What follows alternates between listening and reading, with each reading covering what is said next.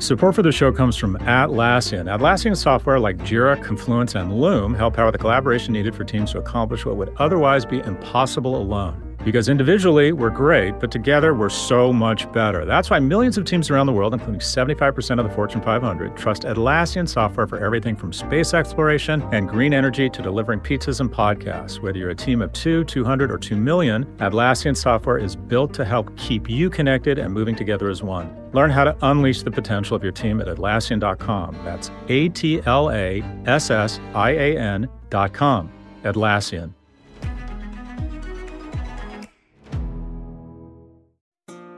This episode is brought to you by State Farm. If you're a small business owner, you know that it isn't just your business, it's your life. And whatever your business might be, you want someone who understands. That's why you might want to check out State Farm's small business insurance. Why? Because State Farm agents are small business owners too, living and working in your community. That means they know what it takes to help you personalize your policies for your small business needs. Like a good neighbor, State Farm is there. Talk to your local agent today. Episode 106. 106, the atomic number for Seaborgium. 106, the text-based emergency number in Australia. Australia in 2020 kicked off the year with 1 billion animals, a real tragedy, dying in their wildfires. Who would have known this would be the feel-good story of 2020? What do I say to 2020 and 2021? Go, go, go!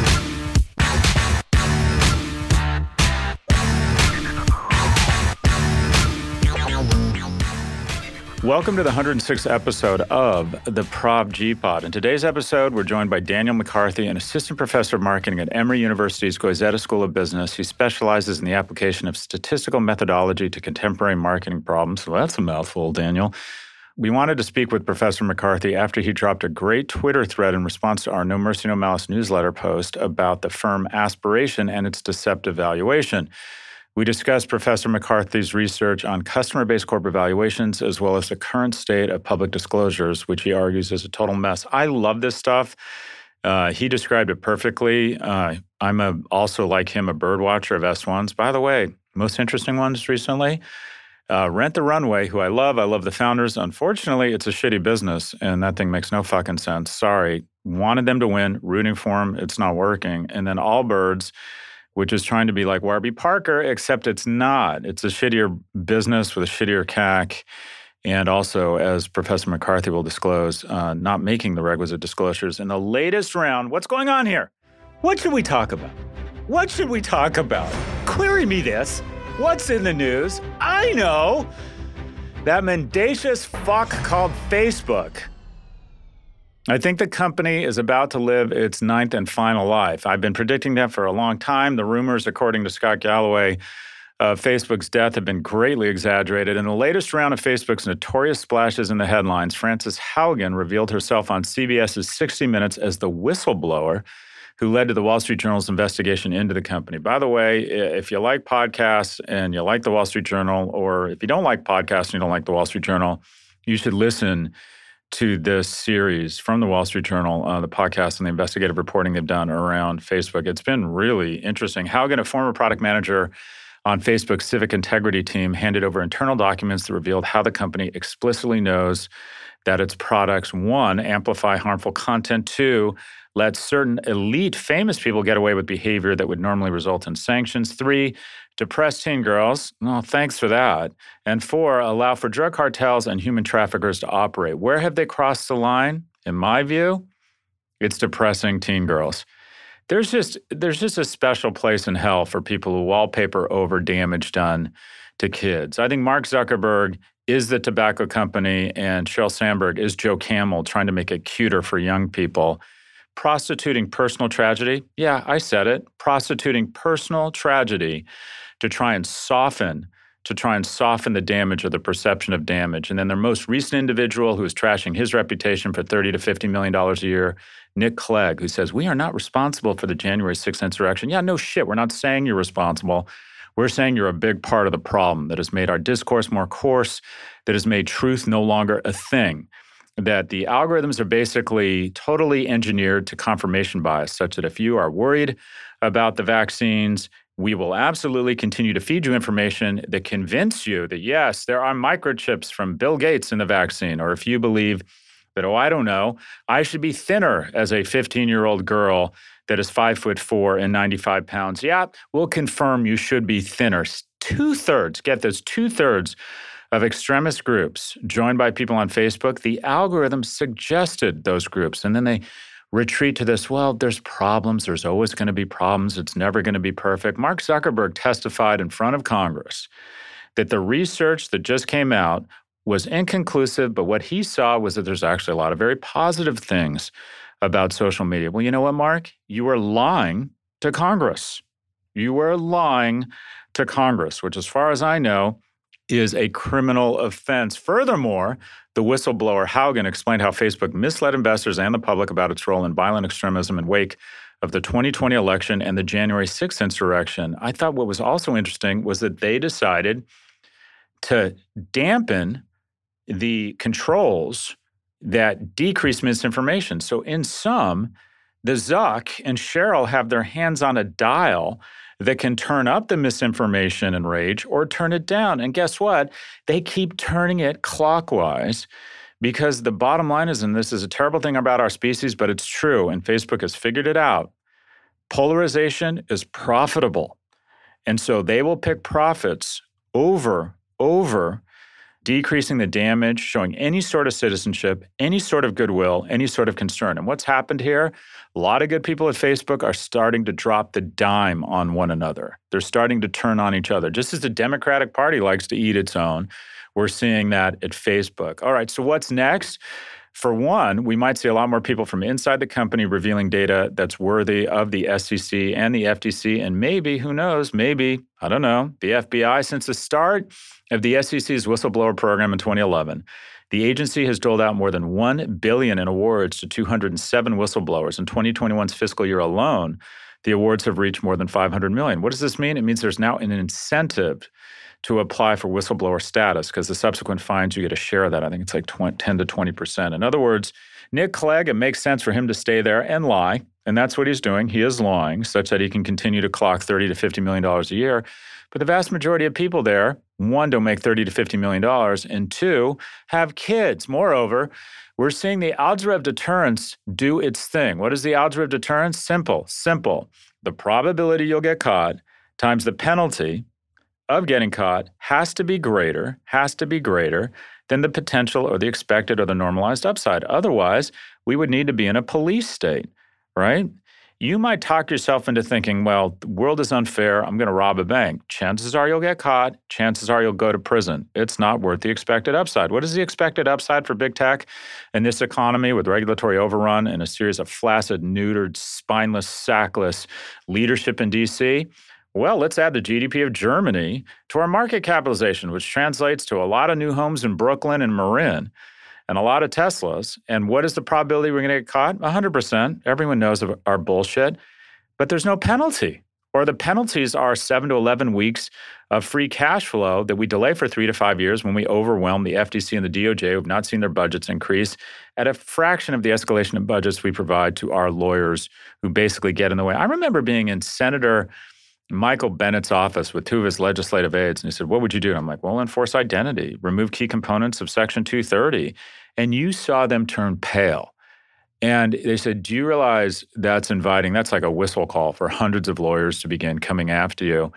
And it was just so obvious. These are good people trying to do the right thing. But it was just so obvious at that moment, I realized, oh my God, our government is outgunned. Nothing changes here. Nothing changes, in my view, until there is a perp walk. And I wonder if they have poked the wrong bear. Specifically, Mothers Against Drunk Driving, the Mothers Against Drunk Driving organization, was created back in the 80s after a 13-year-old girl was killed by a drunk driver who happened to be a 3-time repeat offender just out of jail. Prior to Mothers Against Drunk Driving, half of all traffic deaths were tied to drunk drivers. Think about that, half drunk drivers. MAD's efforts were so incredibly effective that by 1982, President Ronald Reagan created the Presidential Commission on Drunk Driving, which improved state educational, legislative, and enforcement programs and helped raise the minimum drinking age to 21. They did it really in an interesting way. They basically convinced the government to withhold funding for federal highways from states that didn't raise their legal drinking age. So what could we see here? We could see something along the lines of MAMS, and that is my name or my acronym for Mothers Against Mark and Cheryl, as more and more reports come out about how much this company is negatively impacting children. Think about this. If you've known anybody whose child suffers from some sort of eating disorder, it is literally like watching your kid, the most valuable thing in your life, kill themselves slowly, and there's nothing you can do. Imagine that horror, and then imagine that this company that claims to be a positive for society is increasing the likelihood that these young women and these girls are going to find more and more content that validates that behavior, that encourages that behavior. 1 in 8 young girls in Britain cited Instagram as a catalyst for their suicidal thoughts. This is just, what's the word for this? Depraved. This is just depraved. And we keep talking about all the reasons around why these innovators are doing their best or they must do better. For God's sakes, fucking enough already. Enough already. President Biden, the DOJ, the FBI, the SEC, for God's sakes, do your goddamn jobs. Do your jobs. What do we need here? Simple. We need a perp walk. Stay with us. We'll be right back for a conversation with Professor Daniel McCarthy. This episode is brought to you by State Farm. You've heard it before. Like a good neighbor, State Farm is there. But it's more than just a tagline, because State Farm agents are small business owners themselves who live and work in your community. And if you're in the market for small business insurance, who better to work with than an agent who understands what it takes? State Farm agents can help you create a personalized insurance plan that fits your small business needs and budget. Talk to your local State Farm agent today about small business insurance. Like a good neighbor, State Farm is there. When you need mealtime inspiration, it's worth shopping Kroger, where you'll find over 30,000 mouth-watering choices that excite your inner foodie. And no matter what tasty choice you make, you'll enjoy our everyday low prices, plus extra ways to save, like digital coupons worth over $600 each week. You can also save up to $1 off per gallon at the pump with fuel points. More savings and more inspiring flavors make shopping Kroger worth it every time. Kroger, fresh for everyone. Fuel restrictions apply.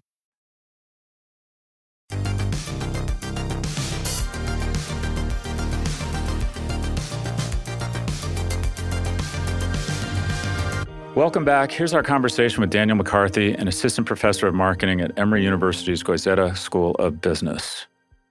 Professor McCarthy, where does this podcast find you? Down south in Atlanta. So let's bust right into it. Professor, can you break down what a customer-based corporate valuation is and why you think it's a superior way to forecast revenue? Yeah, customer-based corporate valuation to me is just an accounting identity where we take into account the fact that all your revenue has to come from customers. Those customers had to have been acquired and retained and place some number of orders. And so instead of kind of just looking at sales in a vacuum, we just kind of build up a series of models that get us to revenue by forecasting, what our future adoption is going to be, how long will customers stay, the number of orders they place, and then how much they spend. And instead of doing some sort of customer lifetime value multiple thing, which is what had been fairly popular within marketing before the work that we did, what we instead said was, hey, look, people in finance, they've been doing valuation for decades, and discounted cash flow analysis is very standard. So instead of trying to come up with our own homebrewed valuation method, let's just sit our revenue forecasts on top of a traditional financial valuation model, whether it's DCF or multiples, and just drive it off of that. And basically that has worked out really well. I think we can forecast revenue more accurately, but in many examples, especially with the sort of companies that have been going public these days, it allows us to really better understand whether there's a path to profitability if the company is able to continue to maintain the sort of economics that they have historically, and be able to acquire more customers at that level of economics. So you've also written that the current gestalt in the corporate world is growth at all costs, and you've called that way of thinking dangerous, or there's some externalities here. Say more. Yeah, I think there could be an incentive, and I think this is partially being trained because of kind of the story that they've been sold and the incentives that are in place because of the venture money that they received and what they're rewarded with in terms of valuation in future rounds. But a lot of the incentives that these companies have is basically just grow as quickly as you can. And you don't necessarily need to figure out the whole profitability thing right now. We'll figure it out sometime down the line. But a lot of what this work has shown is, ultimately what really matters is whether you're profitable on a variable basis. And that doesn't necessarily mean that you're profitable today. It just means that when you acquire that next customer, you're making some money. That you're actually earning more in business and profits from that business than you'd spent to acquire the customer in the first place. And I think that's the piece that can be hard to get right, and that maybe these companies need to figure out a little bit earlier. It's not to say that companies need to find a way to be profitable when they're spring chickens, when they're really really young. It's instead to say, they need to have that enough repeat business coming in and to not pay up the nose on paid media and things like that. So the economics are right side up and they have the ability to grow into profitability at some point in the future. So I've always thought kind of the source of truth in a board meeting is I would always talk to the CFO afterwards. And there's just some very basic questions, like what are the gross margins, right? If we have negative gross margins, there's real problem. When you're pets.com and you're selling a $50 bag of dog food for $30 to try and show top line revenue growth, Houston, we have a big problem. And then there's, okay, how do we account for EBITDA, right? What kind of investments are we making to have those transactions, even if they're got positive gross margins? Can you give us what are kind of the 2 or 3 metrics you look at to try and do shorthand on whether this is a viable business? Yeah, I think if I had to pick a few, one would be, how much are you spending to acquire customers? So CAC, customer acquisition costs as defined by what goes into that number? Walk us through what are the inputs there? It should be the amount that you spend on customer acquisition relative to the number of customers that you acquired. And is that just marketing? What does that include? What goes into that quote unquote cost number? It should be everything that drives acquisition. So ultimately, acquisition marketing would be one of them. But, for software as a service companies, if you're giving hardware away either for free or at some sort of substantial discount, companies like Toast correctly put that into their CAC as well. So actually, I would agree with that. Anything about subsidized like onboarding expense, for new customers. Well, it's not marketing, but every time you bring in a new customer, you got to spend that money. So I would put that into acquisition expense as well, because it's being spent up front and typically doesn't repeat, or if it repeats at a substantially lower amount in the future. So to me, that's the litmus test is, do I need to spend this money every time I bring customers in? And if the answer is yes, then it should be included, even if it's not necessarily a marketing expense. Okay, so we're looking at CAC, and we want to see CAC go down as hopefully the company scales, gets awareness, product gets a good word of mouth. We'd like to see CAC headed down. I'm finding the CAC is going up because as across many of the sectors I deal in, online education, where effectively there's so much money being raised in the venture markets, that money ends up on Facebook or Google, which drives everyone's CAC up. What are the trends you're seeing around customer acquisition? Yeah, I tend to see the same thing. I'd say that the big area of exception is probably with extremely networked businesses. If you're a platform or a marketplace, then growth itself is creating utility for people on both sides of the platform. And so you may have looked at a platform like, Uber or Lyft in the early days and said, well, this isn't really for me because it's going to take 20 minutes for a driver to come here or something like that. But, once the network gets bigger, then suddenly it becomes all that more enticing, both for the riders and the drivers. So just empirically, we've seen CAC moving down, not necessarily a whole lot, but some at some businesses like that. As you move outside of heavily networked businesses, I think we see exactly the same thing, that in general, in the early days, a lot of the new adoptions that are coming in are through organic and through word of mouth or referral. And as you start raising those venture rounds and you start really trying to drive growth, you kind of have to move into these more scaled marketing channels like Facebook and Google, and they're just more expensive. And you have this, I think, second dynamic that if someone hasn't been acquired for a while, like the fact that they haven't is telling you something. Like you have to push a bit harder to get up through the door. That's going to cause your CAC to move up. So in general, there's a lot of things that just tend to push CAC upwards over time, which is why I think it's extremely relevant to keep track of, even if a company's not that old, because you probably want to assume that if anything, it's going to be getting worse. So I've actually found you on Twitter, and you had put out a thread in response to our newsletter post on aspirations, or the firm aspirations, what we felt were deceptive valuations, where you explained how the company is participating in what is the, quote, financial equivalent of medical malpractice. I immediately noticed that. And so I began, I said, who is this guy? And I found that you're co-authoring research with my colleague, Aswat Damodaran, and I'm immediately like, okay, this guy obviously knows his stuff. Can you share what your takeaways were looking at Aspiration, the firm, and how it was reporting its profitability and customer acquisition? Yeah, it's a great question. That's kind of what I keyed in on. So obviously everything that you had correctly said about adjusted EBITDA, I looked at that and said, damn, yeah. That's really bad, no pun intended. Right. But then I saw that LTV to CAC chart and I just was astounded. I almost felt nauseous. Because holding aside everything about CAC, which, I wouldn't be surprised if they're understating it, the LTV to CAC figures that they provided were extremely optimistic. So they basically implied marketing return on investments of between 700 and 1100%.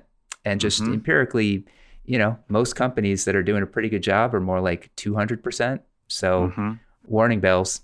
I looked down into the footnote and they basically laid out, thankfully, the assumptions that kind of drove that number. And, one of them was basically that their retention is assumed to be astoundingly good. So they had no financials at all, but they said, you know what? We're going to assume 5.6% annual churn in the first year, and then 2.6% churn every single year after that. So lower churn than Netflix or Amazon Prime. So you're more likely to hold on to your Aspiration debit card. You're more likely to cancel Netflix or Amazon Prime than stop using your Aspirations debit card. That's exactly right. More likely to hold on to them than your Peloton bike. And right. So their own calculation worked out to something like an average customer lifetime of 18 years. And that's just way longer than almost any other company I've ever done any work on. Coming up after the break.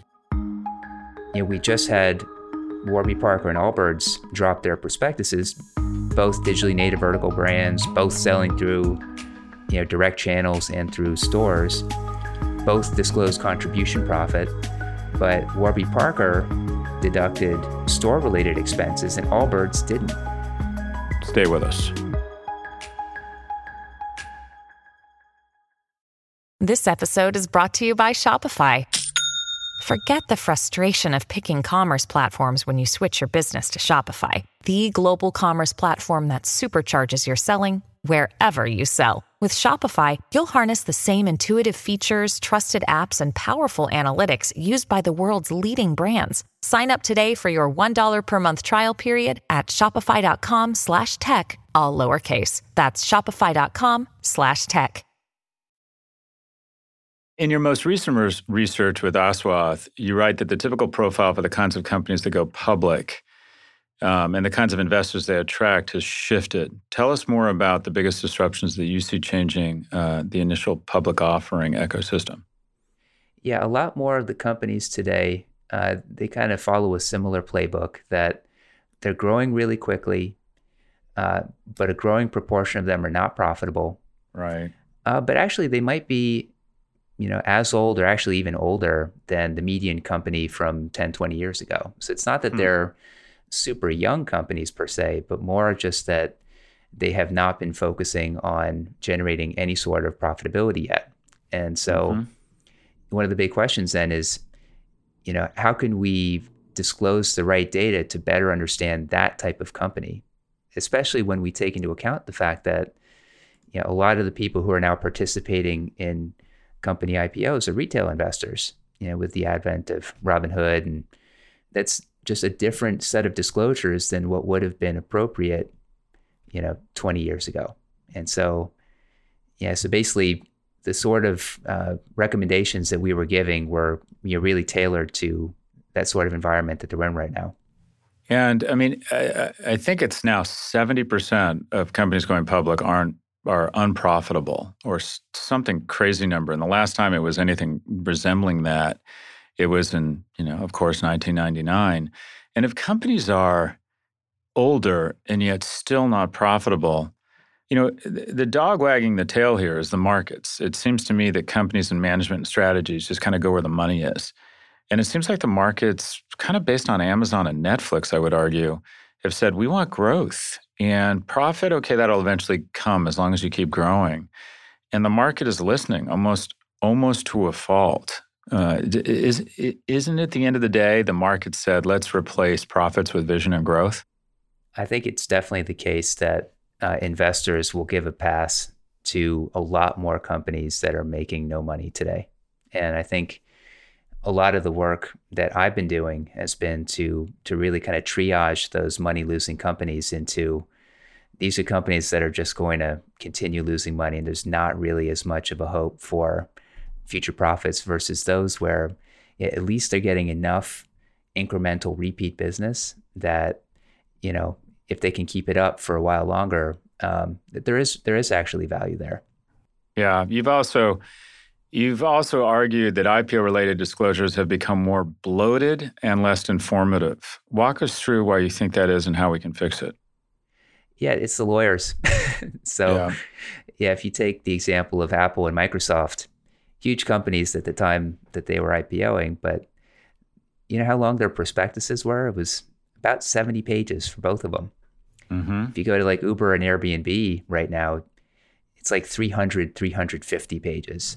And they have these really, really long, risk profile sections where they talk through every possible thing that could drive them out of business. And sure, that's, I guess they need to have it in there to cover their ass. But ultimately, are we learning anything from that? Probably not. And if you're a professional investor, I think you have the ability to kind of sort your way through all the garbage, to find the nuggets of, all the little diamonds that are hidden in there. But especially if you're a retail investor, are you really going to wade through 350 pages? You're probably not. And even if you are, you're probably not going to be able to really parse a lot of the cherry-picked disclosures that they've put in there to kind of sell themselves in the best possible light. And thinking about remedies, could the SEC, for example, establish a set of accounting standards and also nomenclature? We need you to report EBITDA this way. We need gross margins to be this formula. And also basically prohibit, community-based EBITDA. No, that's a no-no. You can't have that in an S1 or EBITDAM. Could they do that? It feels to me like there needs to be actually some regulation around nomenclature. I couldn't agree more. That's one of the big things that we're trying to work to establish. I think that for some measures, it's easier than others. But even for the ones where it's a little bit difficult, I think having very clear guidance as to what the spirit of the disclosure is supposed to be, and then requiring the companies to provide more basis for how they're going about the calculation, that is definitely something that they can do. We just had this example come up. This will sound like a quibble, but contribution margin. Well, that's important. We need to know of that revenue, how much is flowing through into variable profit. And, we just had Warby Parker and Allbirds drop their prospectuses, both digitally native vertical brands, both selling through, direct channels and through stores, both disclose contribution profit, but Warby Parker deducted store-related expenses and Allbirds didn't. And the question is, well, okay, as the business grows, as you bring in more customers, you're probably going to need more stores. Your store-related expenses are probably going to go up. It's just it makes it non-comparable and highly confusing to do the sort of adjustments that we need to actually be able to compare companies like that. So Warby is doing it correctly, and Allbirds, which in my view doesn't have the same points of differentiation, is not doing it correctly. You're saying that they're excluding things to inflate contribution margin that they should be including. I think so. Mm-hmm. So, and just along those lines, I was watching. I love Warby Parker. I buy a ton of their stuff. But then I look at the valuation of $6 billion, and I think I just have a difficult time justifying that valuation as a multiple of revenues, a multiple of profits. It just strikes me as just this consensual hallucination between the markets and what is a really nice brand. And by the way, I love Warby Parker. I just don't think it should be worth, I don't know, what is it, like 20 times revenue? It's trading at what social media platforms used to trade at. I know. It just seems just crazy town.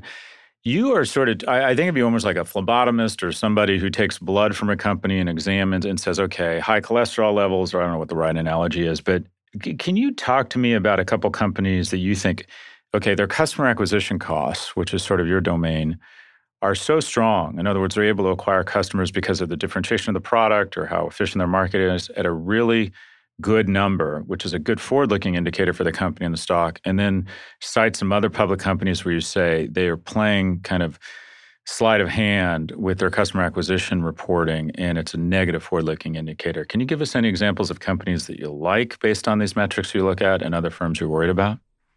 Yeah, one that we like, actually, you mentioned Warby Parker. They do a pretty good job of bringing in customers and not spending up the nose for it. And so actually, I feel exactly the same way that you do about them, that we did this deep analysis on them through my company, Theta Equity Partners.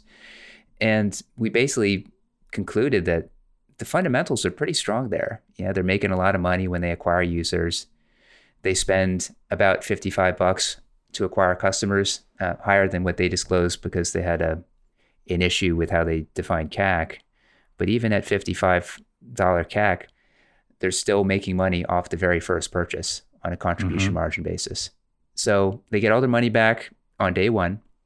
They get a bunch of repeat business in future years. I'm a customer of theirs too, as is my brother and my wife. And so yeah, we're all big fans. And you can see it in their repeat purchase figures that year after year, they get about 25% of what people initially spent when they were first acquired, up to 4 years out, without really any sign of slowdown, which is that's really quite nice. So they're able to bring in customers cheaply. They're able to monetize them well over time. And even when you take a pretty conservative stance on contribution margin, they're making good money on those sales.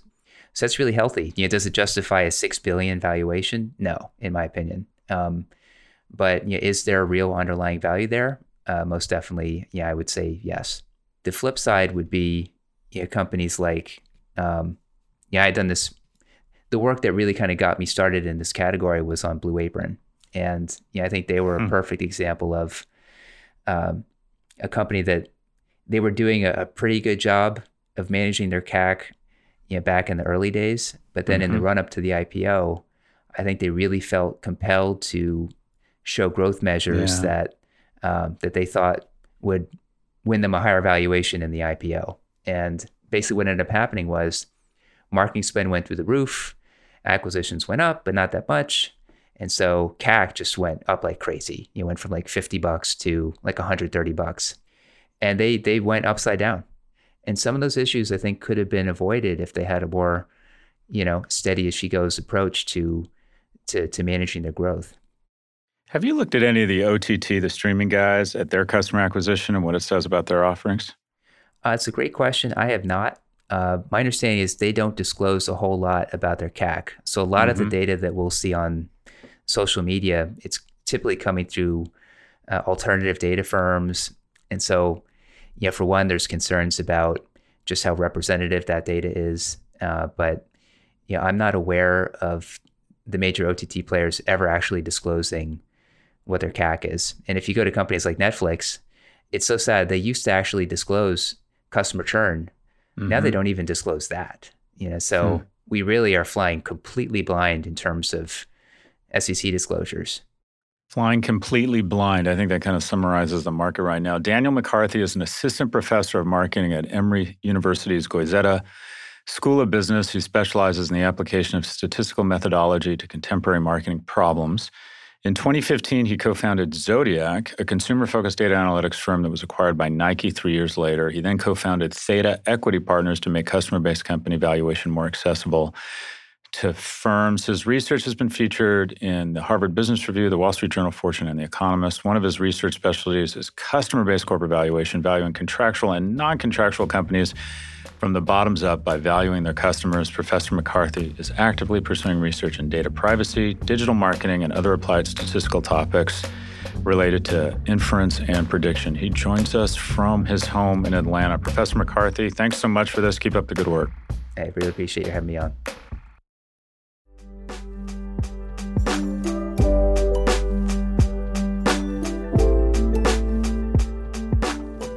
Algebra of happiness. So this is great news that brings me joy and reward. The University of California has announced that over the next decade, or actually the next 8 years pretty much, they're going to add 20,000 seats for students by 2030, the equivalent of a new campus to help meet surging demand.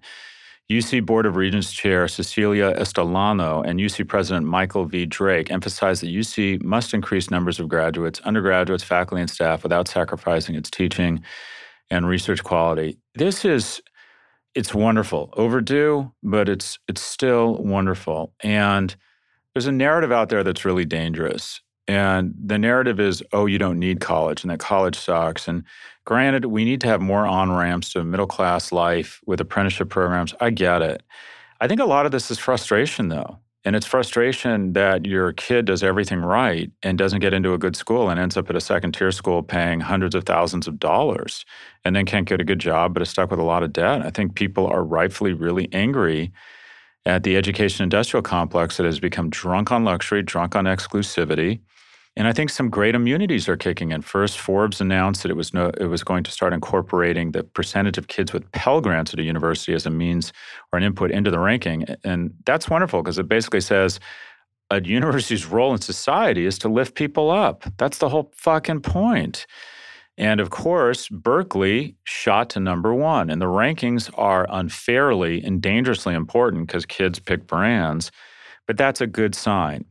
I mean, essentially, college has become the domain for two cohorts. The children of rich people who have tutoring, who have friends. I get calls from all the time. Nudge here, get their kid in, who's a great kid, but there are other great kids not getting in because their parents don't have rich friends who are connected at these universities. And then the second cohort is freakishly remarkable people who peak at 17. A lot of us don't peak at 17, and that's okay. That's okay. UCLA used to be about they said that if you had over a 3.1, if you were in the top third of your class, you were guaranteed admission to a UC. That is no longer true. We need to return to that. This is wonderful. We need hundreds of thousands of new seats across the University of Florida, University of Texas, Michigan, University of North Carolina, fantastic system. This is the upward lubricant. This is the needed churn in our society. This is America when we say to young men and women raised by middle-income and lower-income people that if you're good at what you do and you want to go to college, you're going to get your shot. You're going to get your shot. So I am here speaking to you today because of the generosity and vision of the regents of the University of California and taxpayers in California. And I'm just very happy and very thankful that the good people who are on the board of the University of California Regents or the regents of the University of California have said we need to return to our roots and make America about acceptance, not just exceptionalism. This is a wonderful move. Thank you, University of California. Thank you, California taxpayers. Our producers are Caroline Chagrin and Drew Burrows. Claire Miller is our assistant producer. If you like what you heard, please follow, download, and subscribe. Thank you for listening to the Prop G Pod from the Vox Media Podcast Network. We will catch you on Thursday.